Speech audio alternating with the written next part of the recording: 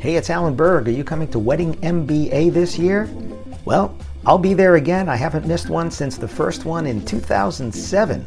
So I look forward to seeing you there. And if you want to save $20 off the current ticket price, and they get higher as you get closer, go to weddingmba.com. Use the promo code ALAN, A-L-A-N. weddingmba.com, promo code ALAN, save $20. I look forward to seeing you there. Before we get into this episode, I'm starting something called Ask Me Anything. That's right, you submit your questions and they could become an entire episode or something that I answer at the end of an episode. To submit your questions, look for the red button at podcast.alanberg.com. That's right, podcast.alanberg.com. Click on the red button, submit your question, and maybe you'll hear it here on the podcast. Thanks. When I think of scaling a business, there's different ways to scale. There's multiple locations, there's multiple cities and states, and then there's just growing in volume. And my next guest has grown in volume in a way that I think you're going to find really interesting. Stay tuned. Thanks for tuning in to the Wedding Business Solutions Podcast. I'm Alan Berg, speaker, author, sales trainer, website reviewer, and business consultant to wedding and event businesses just like yours. These ideas apply to businesses, not just wedding and event businesses, and I want to help you sell more, profit more, convert more leads, and have more fun doing it in the process. Enjoy this episode. I am so glad to have on the Wedding Business Solutions podcast my good friend, my Queens born with me, Mets loving and hating ourselves for it, friend Mike Walter. Mike, how you doing? I'm great, Alan. Thanks for having me on. I think the term is long-suffering Mets fan. I think that just kind of covers everything. Yeah, I think it does. You know, those of us just love getting our hearts broken, and there you go. But I was 20 years old when they won their last World Championship, and if you had told me that night, you're not going to get another one. You're going to be in your mid-50s and still not have enough. I think I might have celebrated that championship a little bit more than I did that night. But that's hopeful, right? We're just hopeful thinking. And listen, you are an optimist, my friend. I know that. So Mike and I have a lot in common, which we didn't know until we met many years later. We both grew up in Queens and New York City. We're both fans of the Mets. Shea Stadium, when there was a Shea Stadium there. Mike, right. One of Mike's dog's name is? It's Shea. That's right. I named my dog Shea. And if Citibank wants to give me enough money, I'll change his name. There you go. But Mike, so your business now, you were the first business to hit 2,000 reviews on Wedding Wire, correct? Yep. I believe so. Can't really get a firm answer from Wedding Wire, but I'm pretty sure we either were or the first one to get there with a 5.0 average. So either way, I'm happy with it. Either way, you're happy with it. So obviously you do a significant volume. So in a normal year, we're not going to talk 2020 or 2021, right? But in a normal year, like in 2019, how many weddings did your company do? We did about 12. Well, weddings, we did about 900. We do about 1,200 events, just shy of 1,000 weddings. Okay. And how many DJs, entertainers do you have working with you? 16. 16. Okay. Yeah. Now, you didn't start out and flip a light switch and you became 16. You actually started out as a DJ, on Long Island, was it? No, I started out in New Jersey. I was living in Queens and was starting to get booked by a company in North Jersey. You remember Star DJs back in the day. And they were the ones that really kind of encouraged me to move out to Jersey and because they were booking me so much. But yeah, that's really where I got started. Okay, so they brought you out here and you're working for them. And when did you start your own business and what made you start your own business? So I was with them for about 4 years and they had made some business decisions that I didn't love. So I looked to get out of there and started Elite with a partner. And my vision from day one was to build some depth because that's what I had come from. Star DJs was a company with 40, 50 DJs. And I never really wanted to get that big, but I mean, I knew when I left Star, it wasn't going to be just me and Eric DJing. We were going to build some volume and some depth. Okay, so you started Elite Entertainment here in New Jersey, you and Eric. How long did it take until you grew that from more than just you two? Pretty much right away, we started adding another DJ. And then once we were able to fill his calendar, we added a fourth and then a fifth. And I bought Eric out in 97, and that's really when the growth took off because it was fear. I went into debt to buy him out. So now I had this big nut to pay back every month. And that's where I went from hustling to really hustling. And Yeah, I'd say the next 5 or 6 years after buying him out, we had some great growth, and I met some amazing DJs and some guys who are still on staff. I've given out now 4 20-year plaques to DJs who've been with me for more than 20 years. So, and that kind of longevity is sort of unheard of in our industry. It's not just our industry, it's unheard of, period, in a lot of industries. Matter of fact, I graduated college, wanted to get into advertising. I got into advertising only to find out that you basically work for a company for about a year and a half, have to leave and go someplace else to get promoted and make more money. And I didn't understand that. My dad worked for an accounting firm for 17 years, right? Then went to another one, became a partner, was there for 10 years. I'm like, right. Why can't you do that, right? Why can't you do that? When I'm working with companies as a consultant, I look for stuff like that because that says a lot to me all the way up and down the chain. If those people are around for 20 years, they have to be being taken care of as a person, right? Not just as a worker. I'm squeezing you for every dollar you can get there. So, but when you left Star and you went and started your own business, you had to become then a manager, not just a DJ. So what was that transition like for you? That was a learning process for me, Alan. And you referenced early in the show that we're both New Yorkers. And I came to realize that the communication style is a little bit different. You wouldn't think New York to New Jersey would be that much different, but it was. And I was losing people early on because I was a little too upfront and maybe in your face in New York, if you will. And so I had to kind of dial back my communication style, but I did, and I was able to do it successfully. And that's why, like I said, I'm really proud of the longevity I have. But yeah, that was a self-taught kind of thing. I realized early on, oh, you're turning people off with your communication style, Walter. You better smooth it out. I actually had that when I sold my Wedding Pages franchises and went to work for Wedding Pages Corporate before they got bought out for The Knot. I was writing emails and somebody asked me to change the language in my emails because I was sounding elitist, which is funny because you're elite entertainment, but I was sounding elitist. And I didn't think so. I was just writing with proper grammar and, maybe using $1.25 words instead of, 25-cent words. Right. And they said, but it's coming across as elitist. I was like, okay, I guess I have too good of a vocabulary. Is that a problem? But I have to dummy this down a little bit. Yeah. But it's the way it's perceived to other people. And I went from being a salesperson to publishing magazines to eventually 50, 60 people at The Knot. That's for people listening here. Running a business is different than being a solopreneur. Absolutely. You're doing everything. Now, but you are still a practitioner. You are out there doing weddings. Absolutely. And that's a choice because there are people that could run a business your size. Again, 1,200 events a year. You could be sitting in the office, steering the ship instead of out there. Why are you still out there? Alan, I actually did cut back drastically about 7 or 8 years ago. I was starting to block off a lot of dates and a lot of full weekends. And I think my fewest events in 1 year, I did like 22 events. And I just found that I really missed it. I said to myself, Mike, you didn't get into this business to run a business. You got into this business to entertain people. And that's my true passion. And that's what I really love doing. And so after that year, I slowly started opening up some more dates and accepting more events and everything else. And I find that I just still look forward to, it's a Thursday afternoon that you and I are talking. I have a wedding tonight. And I'm looking forward to it. As soon as we get off this call, I'm going to load up the truck and get ready to go to a wedding. And it's something I still enjoy doing. Right. There's a great line, Bob Hope, late in his life, somebody said, why don't you just retire and go fishing? And he said, because the fish don't applaud. And there is something to that. As an entertainer, most entertainers, whether they'll admit it or not, have a little bit of a hole in their being that they need filled with the adulation of a crowd. And I definitely have that.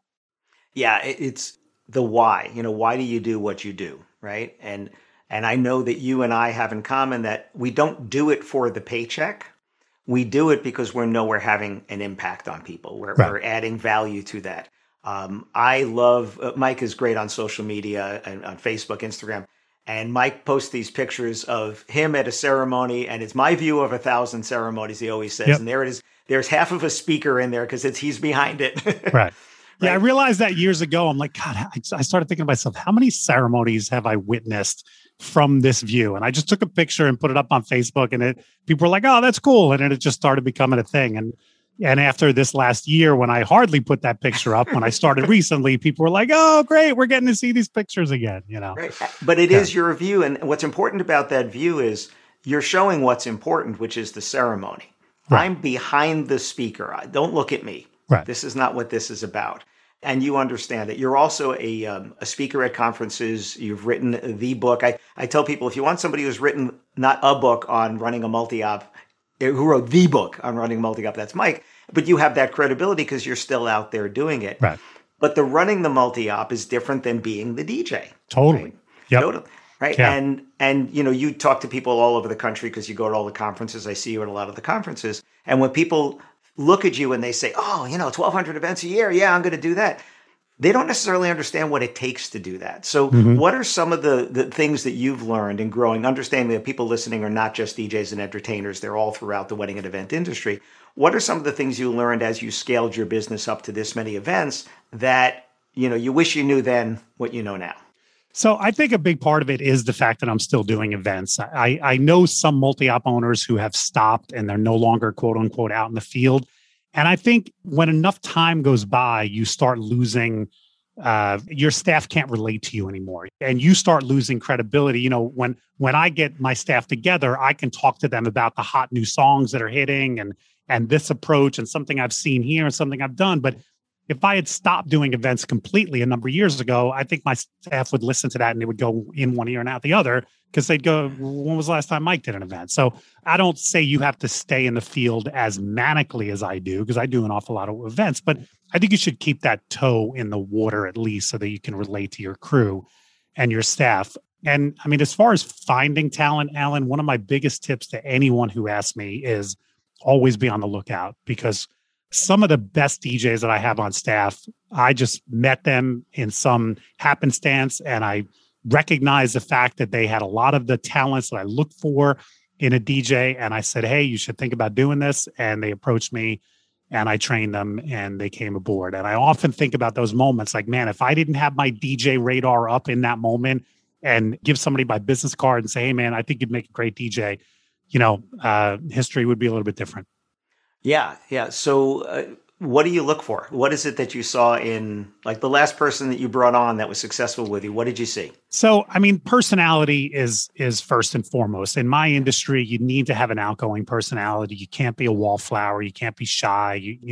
You have to be able to a smile that lights up a room and gregarious. I don't want to use too big a word and get elitist, sorry, but you just need to have that. And I'll also say this, and I know some people get turned off by it, but I look for a look as well. I mean, we are in the entertainment business. Aesthetics is important. And so somebody who is fairly attractive is going to be more successful in my line of work. So I look at the whole package. How do they talk? How do they communicate? What's their personality and what is their look? Okay.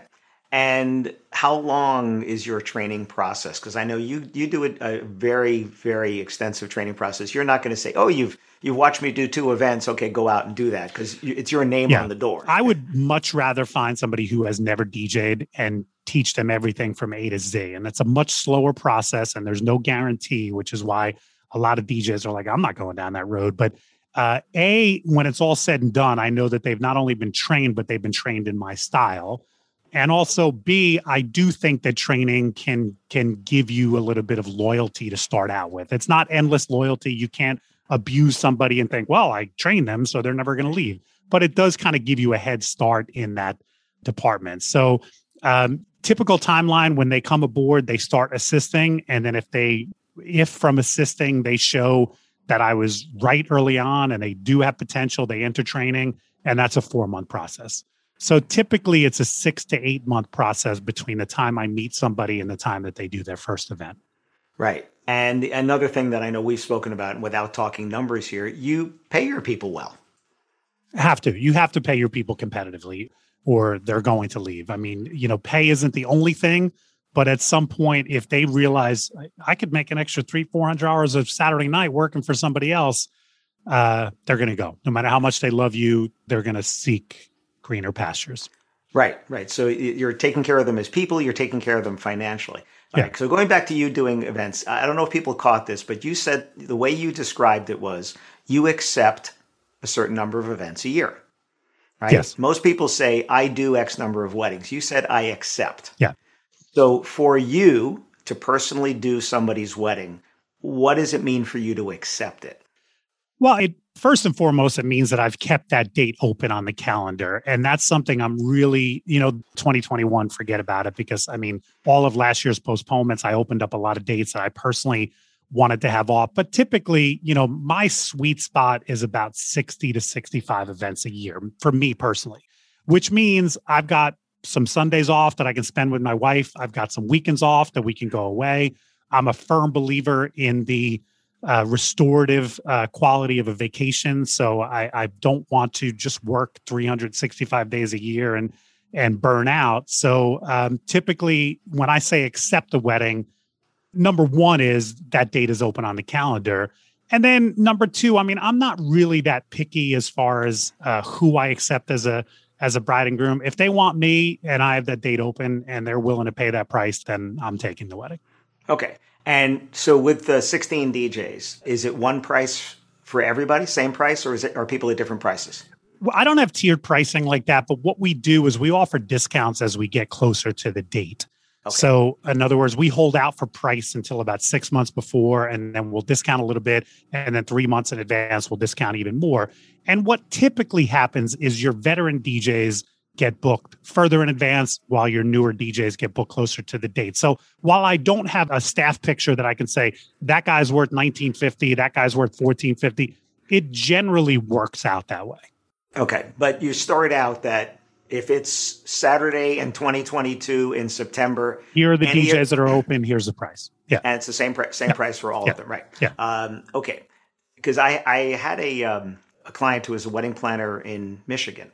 And she was running the business and she had other people doing planning, but she said, I accept 10 weddings a year. She had 3 kids. Her mom was ill. She's like, I'm going to accept 10, but they're going to be the right ones. Right. And what that for her meant is they had a budget that was at least 6 figures and that she was charging them by the hour, which for a wedding planner is very unusual, right? That's not a flat fee, whatever. She's like, this way, if at 8:00 at night, I'm on my laptop instead of reading a story to one of my kids, I'm getting paid for that. At least she's getting paid. Right. I'll get paid. I don't want to do it, but I'm going to get paid. But she was going to accept. But that phrasing there, I accept whatever. Because I know people that'll say, listen, I'm going to do certain weddings. I'm going to charge more for me. You've chosen not to do that, which I also think sends a sign that, listen, the quality here is only one level.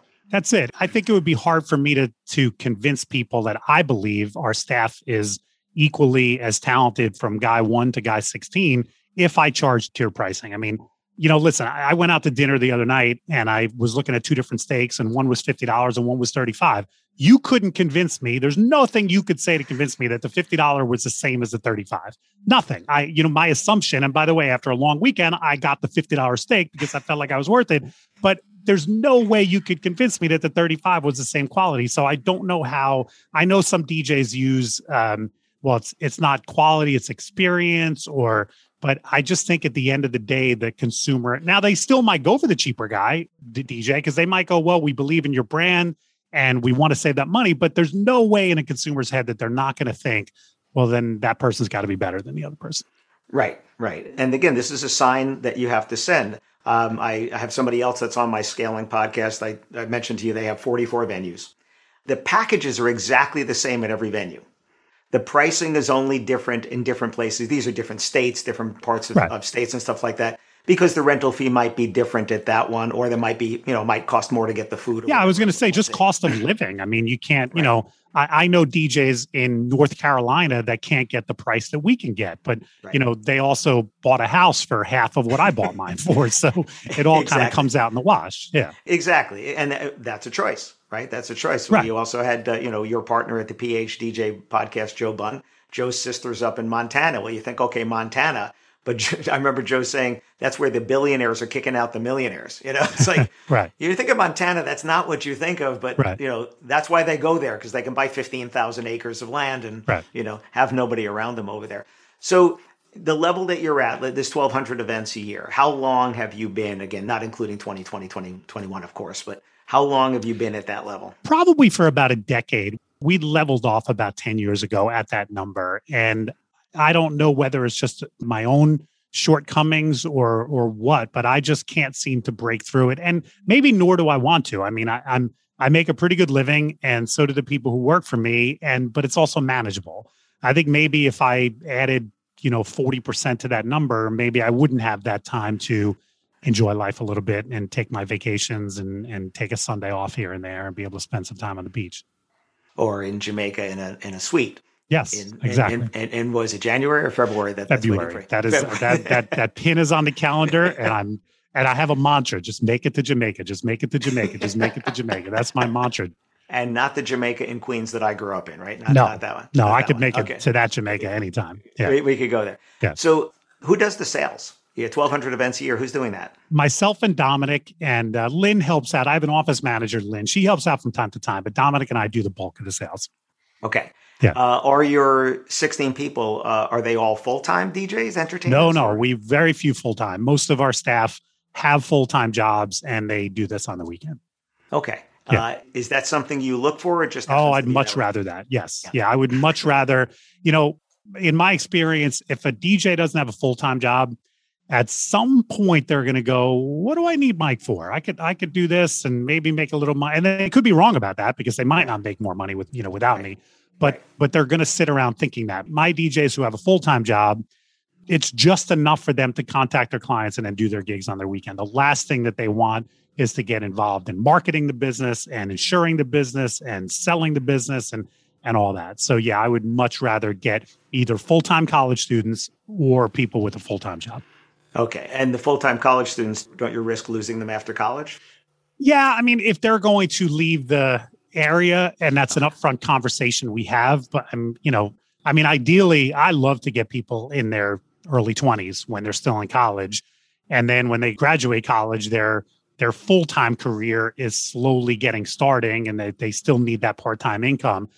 Typically when a DJ leaves me, it's because the full-time job has taken off. They're making enough money Monday through Friday. Maybe a couple kids have come along. They can't give up the weekends. That's typically when I lose a DJ. So I'd much rather that calendar start in their early 20s than in their late 20s, because then that window might be shorter. So each of your people determines their own calendar availability. Is that it? Absolutely. Yeah.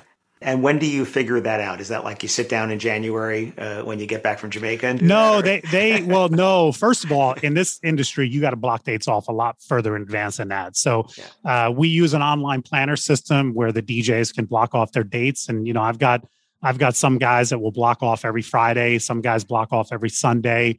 Some of them will put in like, I can take a Friday event, but only if it starts, at 6:00 in Monmouth County, which, makes sales a little bit wonky, but I get it. I mean, so it's really completely up to them. Now, listen, if they only leave me 10 dates a year to book them, then we'd have a conversation about, is it really worth keeping you on staff? But, as long as somebody leaves open enough dates that it makes sense to keep them on staff, then I'm fine with that. So one of the things you mentioned is, breaking through this level. I've talked to a bunch of people, a lot of them entertainers, trying to grow their business. And I remember one of them saying to me, one of them was just two people. And he said, you know what? I want to do 250 events a year. I said, okay, why? Right. That was my first question. It just question. Seems like an arbitrary number to throw out. Right. I said, why? And he said, well, I'll be seen as a bigger player in the market. I said, okay, why is that important? Right. And he said, the planners and people will see me as a bigger company. I said, okay, so why is that important? I kept asking that. And then I said, all right, so let's talk about this. You want to go from the two of you who are doing about 50, 60 events each, right? So let's say 100, 120. You want to double that, right? I said, why? He said, well, I'm turning away a lot of business at a lower price point, which was still a decent price point, but he was at a higher point. And I said, well, you're going to need to do more advertising, more marketing. You might need office staff now, more insurance. Are you providing their equipment or are they providing? Right. Let's go through all the things here. Right. I said, the easiest thing is the equipment, right? You have a credit card, go buy equipment. You can do that. The second easiest is actually the people. Like you said, you keep your eyes open. You can find some people here. But now you have to bring in more leads. You're going to have to do more advertising, marketing. Another guy up in Boston, he wanted to get to 500 events from 200. I said, again, equipment is easy. People you can probably find. There's DJs around. You can find them. But are you getting so many leads that you're turning away? That's the big question right there, Alan. Right. If you're turning down a dozen events a year, that's not enough. If you're turning Right. down 2 events a week, then oh man, you better go get yourself some extra staff. Right. But you're right. If you're only turning down a handful of events a year, then if you want to bring somebody new on, it takes on showcasing and marketing and probably paid advertising on some social media.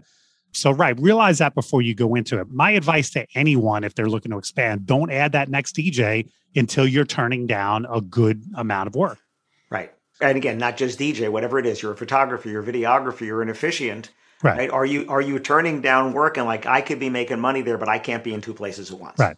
And then another part of that is if you're not, then maybe you should look at your performance, because if your performance is not generating enough referrals, then maybe it's something you're doing out in the field that's not generating enough phone calls. And for your non-DJ listeners, I mean, the same thing can be said for the pictures that you're taking and the video that you're producing and everything else. If people aren't raving about your service to the point where you're getting what I call word of mouth referrals, then maybe it's what you're doing, when you perform your service, maybe you're not blowing people away. And that's hard for people to admit, but a good look at what you're providing service-wise might tell you that. One of my other podcasts on my regular Wednesdays is about everything is a transaction, right? Where money's going to exchange hands.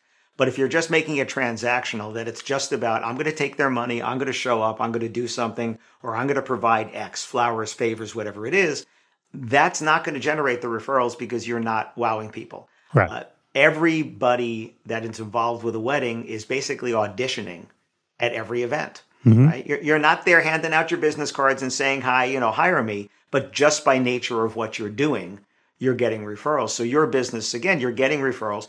Do you do anything to try to get more referrals? Do a great job. Do a great job. Hand out business cards, blow brides away and grooms away to the point where they sing our praises. I mean, we do have a newsletter that we keep in touch with our past clients, and we have a pretty decent open rate on that. So I know that our past couples still want to hear from us on a regular basis. So we kind of stay top of mind that way.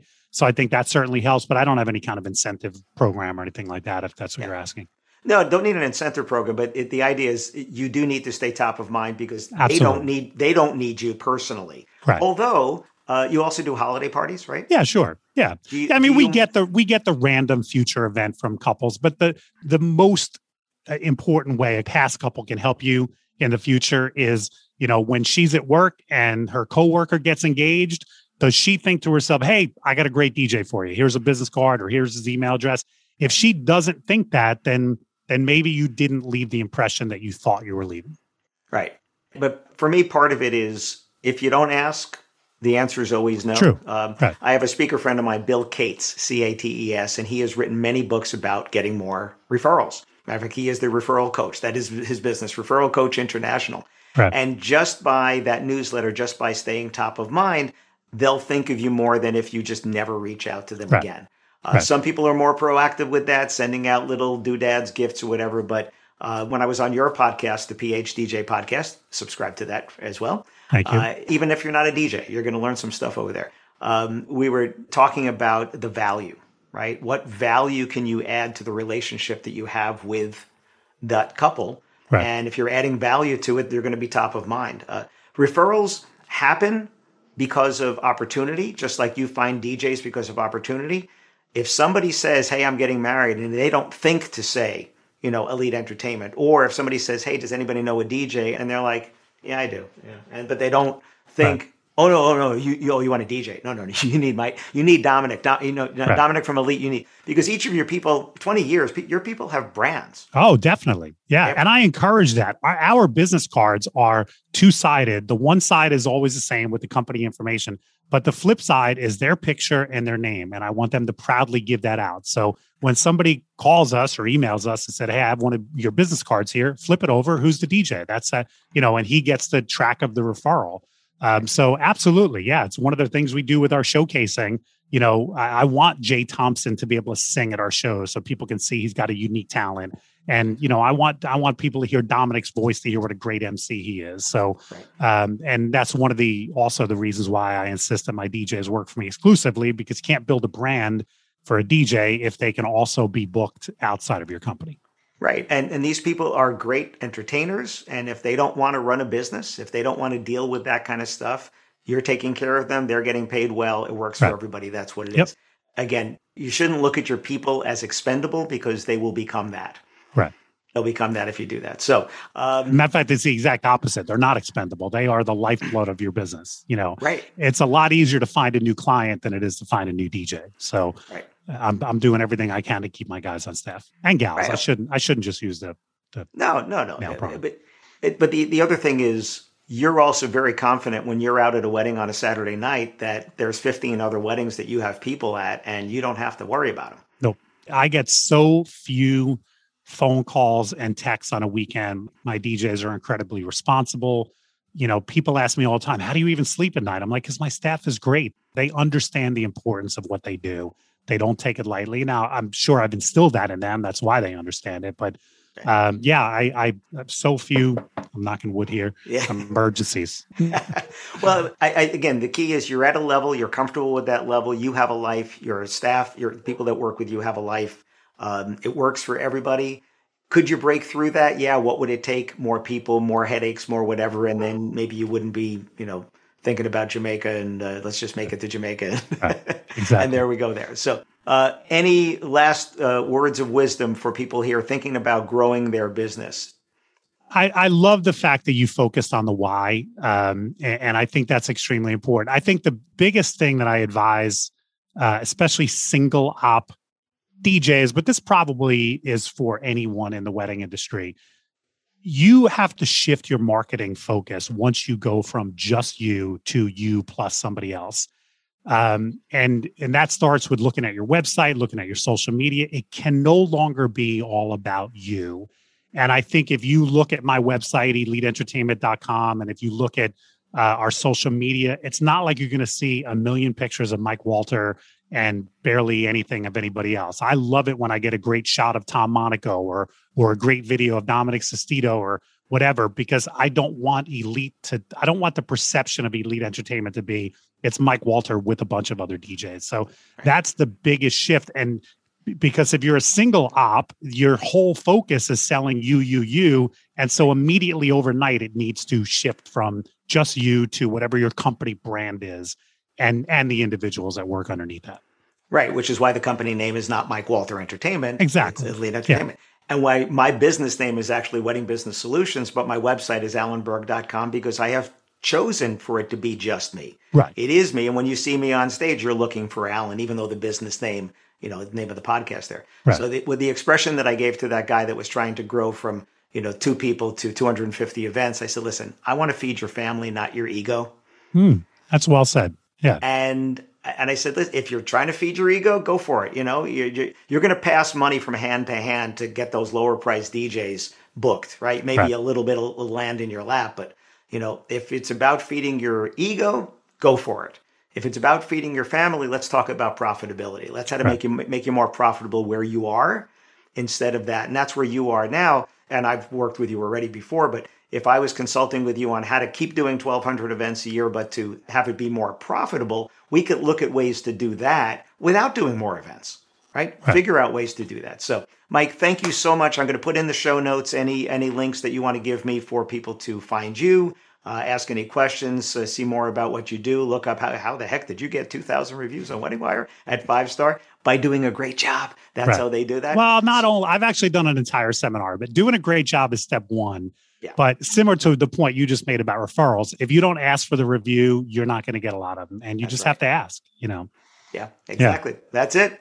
Yeah. Thank you so much for joining me, my friend. I will see you very soon in Chicago at a live event. Is that a thing? Are we going to shake hands? We're actually going to be able to shake hands, Alan. You're vaccinated, right? I am. Double vaxxed. Okay. All right. So me too. All right. That means we're hugging. We're hugging, my friend. Right. No, we're going to shaking. hug it out, my friend. We're hug it out. All right. See you soon. Hi, it's Alan Berg. Thanks for listening to this episode of the Wedding Business Solutions Podcast. You can find full transcripts on my website at podcast.alanberg.com. And if you have a suggestion for a topic for a new episode or even a guest, please let me know at alan@weddingbusinesssolutions.com. And if you'd like to find out about having me come and speak to your association or a conference, or do sales training in person or remotely for your team, whether you're a team of 1 or a team of 100, please let me know again, Alan at weddingbusinesssolutions.com. Thanks for listening.